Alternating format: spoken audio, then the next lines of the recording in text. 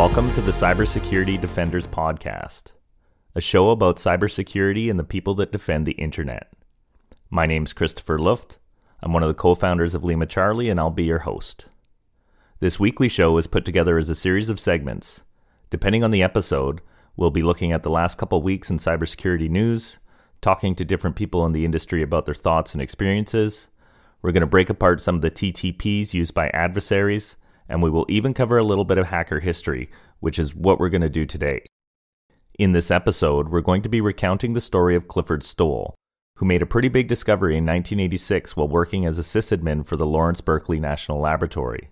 It is a story that involves a suspected murder, international espionage, and the type of relentless curiosity that makes a great defender. Without further ado, I give you the astronomer who caught international cyber spies.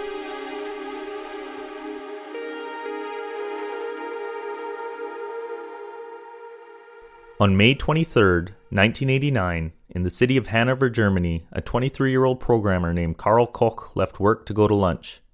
When he didn't return by late afternoon, his supervisor filed a missing persons report. On June 1st, police were tipped off to an abandoned vehicle in the forest a couple dozen miles northeast.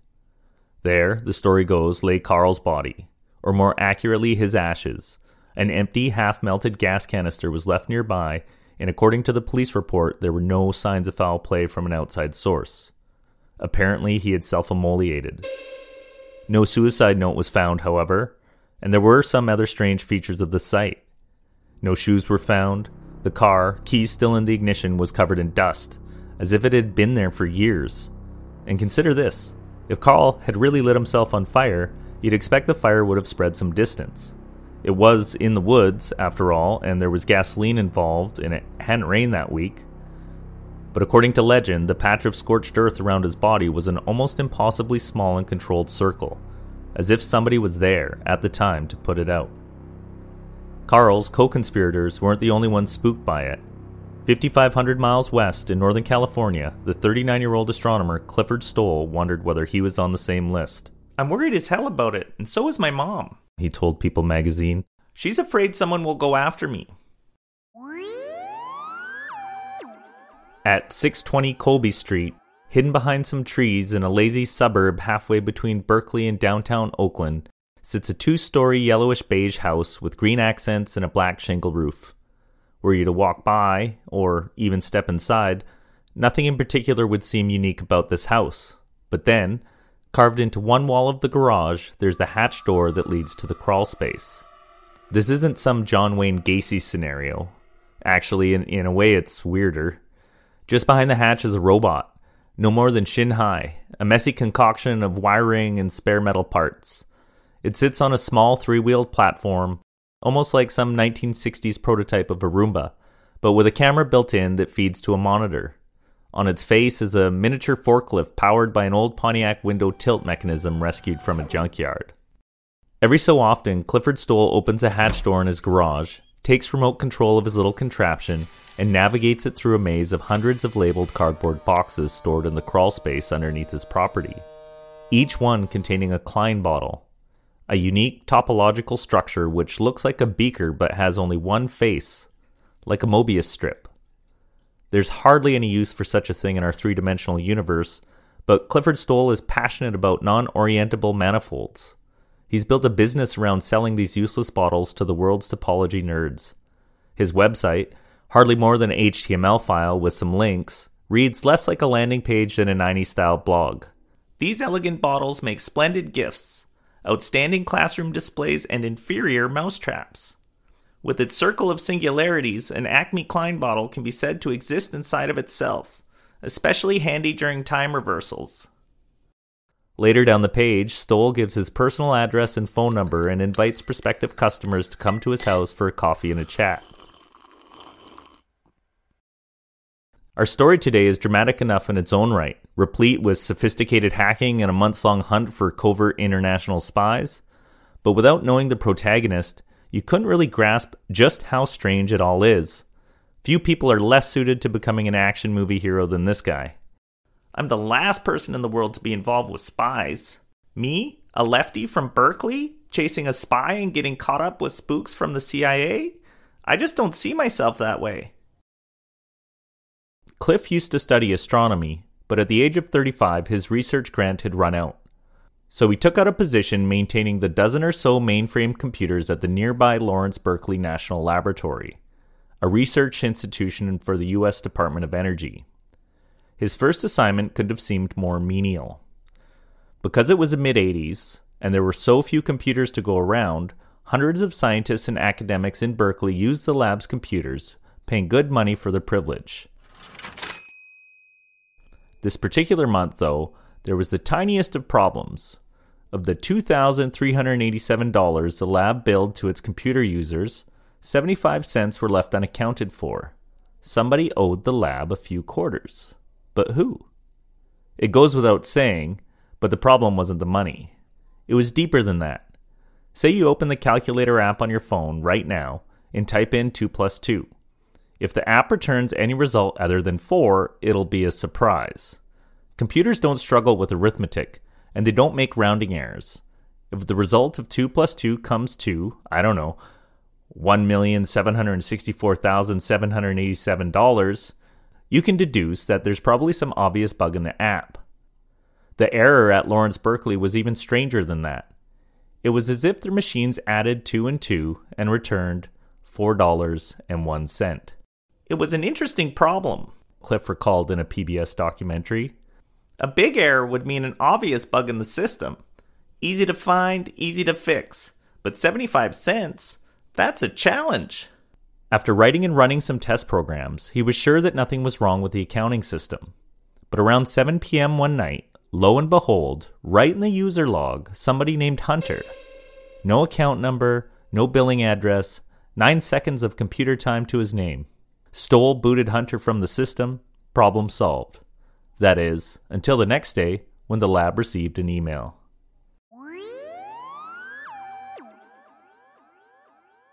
On a Friday in Berkeley, as 5 p.m. turned to 5:30, then 6, Cliff Stoll, the IT guy, waited around for all his friends and colleagues to leave the facility. When they were gone, office by office, he, in his words, liberated them of their printers. He hauled each one into the server room in the basement of the building, hooking them into the lines running underground.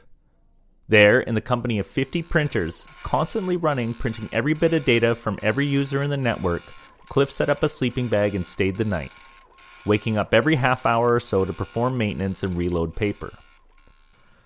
Still in my sleeping bag, it must have smelled like a goat. Bleary-eyed, I dragged each printer back to its rightful owner. The first 49 showed nothing interesting. From the 50th trailed 80 feet of printout. During the night, someone had sneaked in through a hole in the operating system. The hacker must have had thorough knowledge of the Lawrence Berkeley computer network to have devised such a scheme so clever as they had. Within this mid-'80s proto-internet, users could communicate via a text editor called GNU Emacs, which had its own mail system. All you had to do was rename the text file you wanted to transfer, making your intended recipient its owner. Part of the program ran with system manager privileges, and even the researchers at Lawrence Berkeley didn't realize that, by virtue of an oversight in its code, a hacker could use that access to send whatever files they wished directly to the mail system. In simpler terms, it was as if the hacker had sent somebody an email, but that somebody was the Lawrence Berkeley network itself. And rather than an email, it was malicious code instructing the network to make them a super user. So this person, completely unauthorized, and possibly thousands of miles away, now had the same level of control over Berkeley's computers as Cliff himself, its actual administrator. Most worrying, they had a view into all the accounts on the network, including the file containing users' encrypted passwords. They downloaded it. Within a week, Stoll later wrote in a paper, he reconnected to the same computers, logging into new accounts with correct passwords. Generally, reversing encrypted hashes is incredibly difficult, if not mathematically impossible. But computer hacking wasn't so common in those days, so America's top researchers weren't used to what we now know as cyber hygiene, and so, Stoll explained, the passwords he guessed were English words, common names, or place names. We realized that he was decrypting password files on his local computer by successively encrypting dictionary words and comparing the results to the password file entries. Whether these accounts belonged to anyone of note, whether they housed any sensitive data, was almost beside the point. They were dummies, host bodies his adversary could inhabit at any time for use in his downstream attacks. Using Lawrence Berkeley as a launch point, the hacker launched his way into far-off networks at other universities and locations far worse, far more sinister.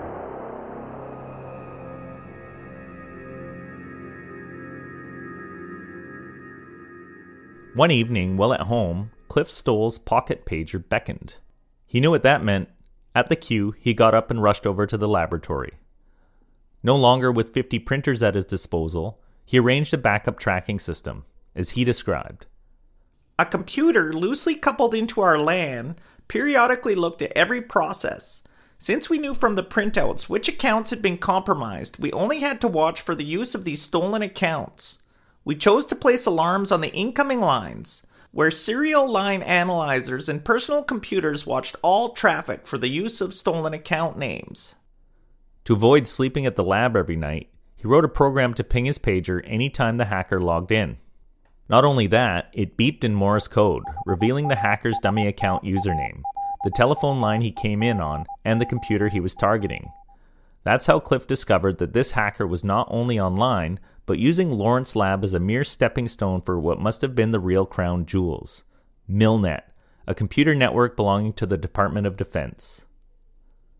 The hacker leapfrogged from network to network. The Army Comptroller in Fort Harrison, the Navy in Florida, the Optimus database in the Pentagon, hundreds of computers in all. His methods, each time he came upon a new U.S. military target, were almost embarrassingly simple, attempting to log in with default or otherwise obvious account names like root or guest, and guessing common passwords. However, Cliff noted, it was dismayingly successful. In about 5% of the machines attempted, default account names and passwords permitted access, sometimes giving system manager privileges as well. Once inside, the hacker searched file systems for specific keywords like nuclear and SDI, short for Strategic Defense Initiative, America's proposed missile defense system.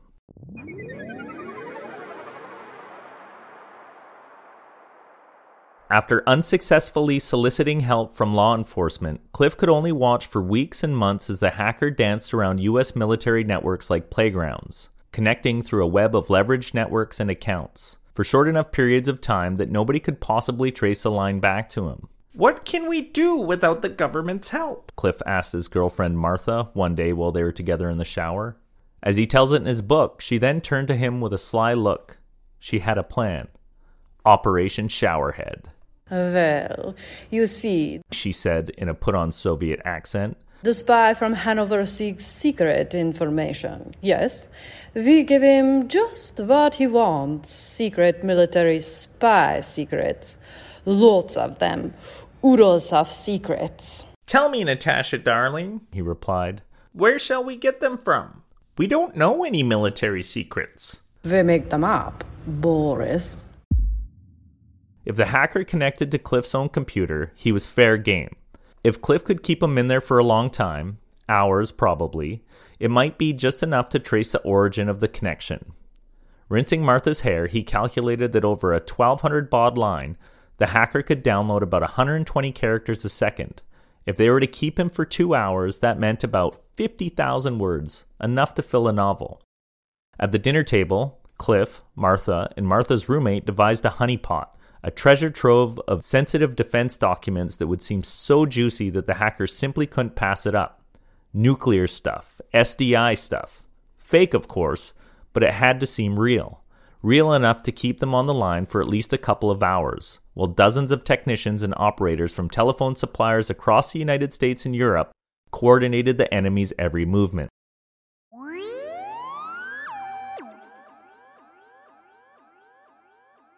Cliff was camped out in the laboratory basement when at 2:30 in the afternoon, just days before his manager promised to shut down his entire investigation, a user logged in. I didn't doubt it was the hacker, Stoll wrote. This was it, his last chance. The trap was set, the plan in motion. The user checked who was on the computer and found no one.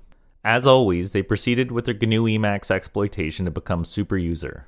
But Cliff wasn't even watching. He was already calling the local phone company.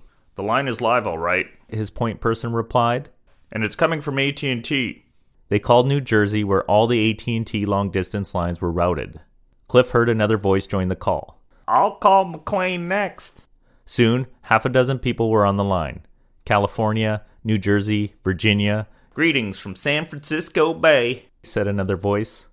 The technicians dotted around the United States eventually made way to Europe and Hanover, Germany, to the Bundespost telephone exchange. There, an operator at the switching office would have to go and manually check on every individual telephone switch, terminating each one by one, in order to see who, in particular, was connecting to San Francisco at that moment. Everyone waited. An office technician in Hanover came into the line. "I'm popping the fuse. Now."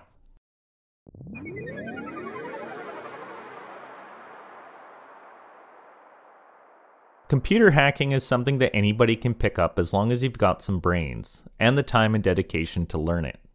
Clifford Stoll, for example, isn't even necessarily a computer guy, at least in the conventional sense. He's a mathematician, a glass bottle salesman, a scientist. What drew him to computing was the science of it. His boss told him to solve a 75-cent accounting error, and so, he said, "I had to rely on what I knew best, doing science. In science, you gather and analyze data and do experiments, so that's what I did." A lot of the time, people play with computers for the mystery of it, the game. Cliff met one of those people, Volker Eula, when he visited a pub on Schofielder Street in Hanover, years after the climax of his story. "We only wanted to hack for freedom of information and showing holes in computers," Volker said of he and his friends. "Then we all realized that this had happened. No one could believe it." For years, young Germans had been gathering at the Kaiser to relax and talk about computers, including hackers like Volker and Marcus Hess, the man behind the Department of Defense intrusion. Volker knew Marcus well as some of Marcus's co-conspirators, like Karl Koch. These were people who seemed, like him, to revel in the game of learning systems and cracking codes.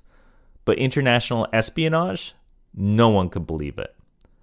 Marcus Hess was only 28 years old when he, Karl, and a couple of associates struck a deal with the Soviet KGB to hack the U.S. government computer systems for state secrets. They only managed to earn about $54,000 for the job by the time Cliff caught up to them. So why do it? "In the beginning," he told one reporter, "I hadn't thought about anything. I was just sitting there and hacking." According to Hess's account, it was Karl who started the whole thing. Karl was only 23 the year their plan got busted, the year he died. Not long ago, Volker recalled, "He was much more friendly, and he was an open-hearted person. Then it went down with him.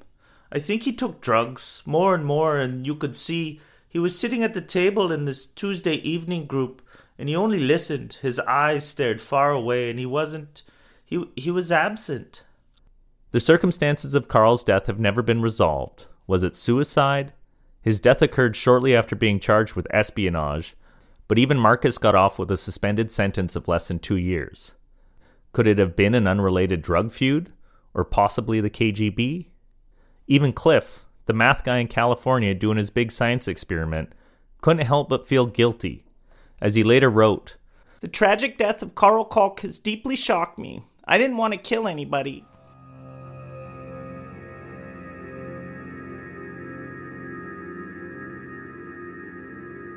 And that brings us to the end of our second episode and first installment of Hacker History.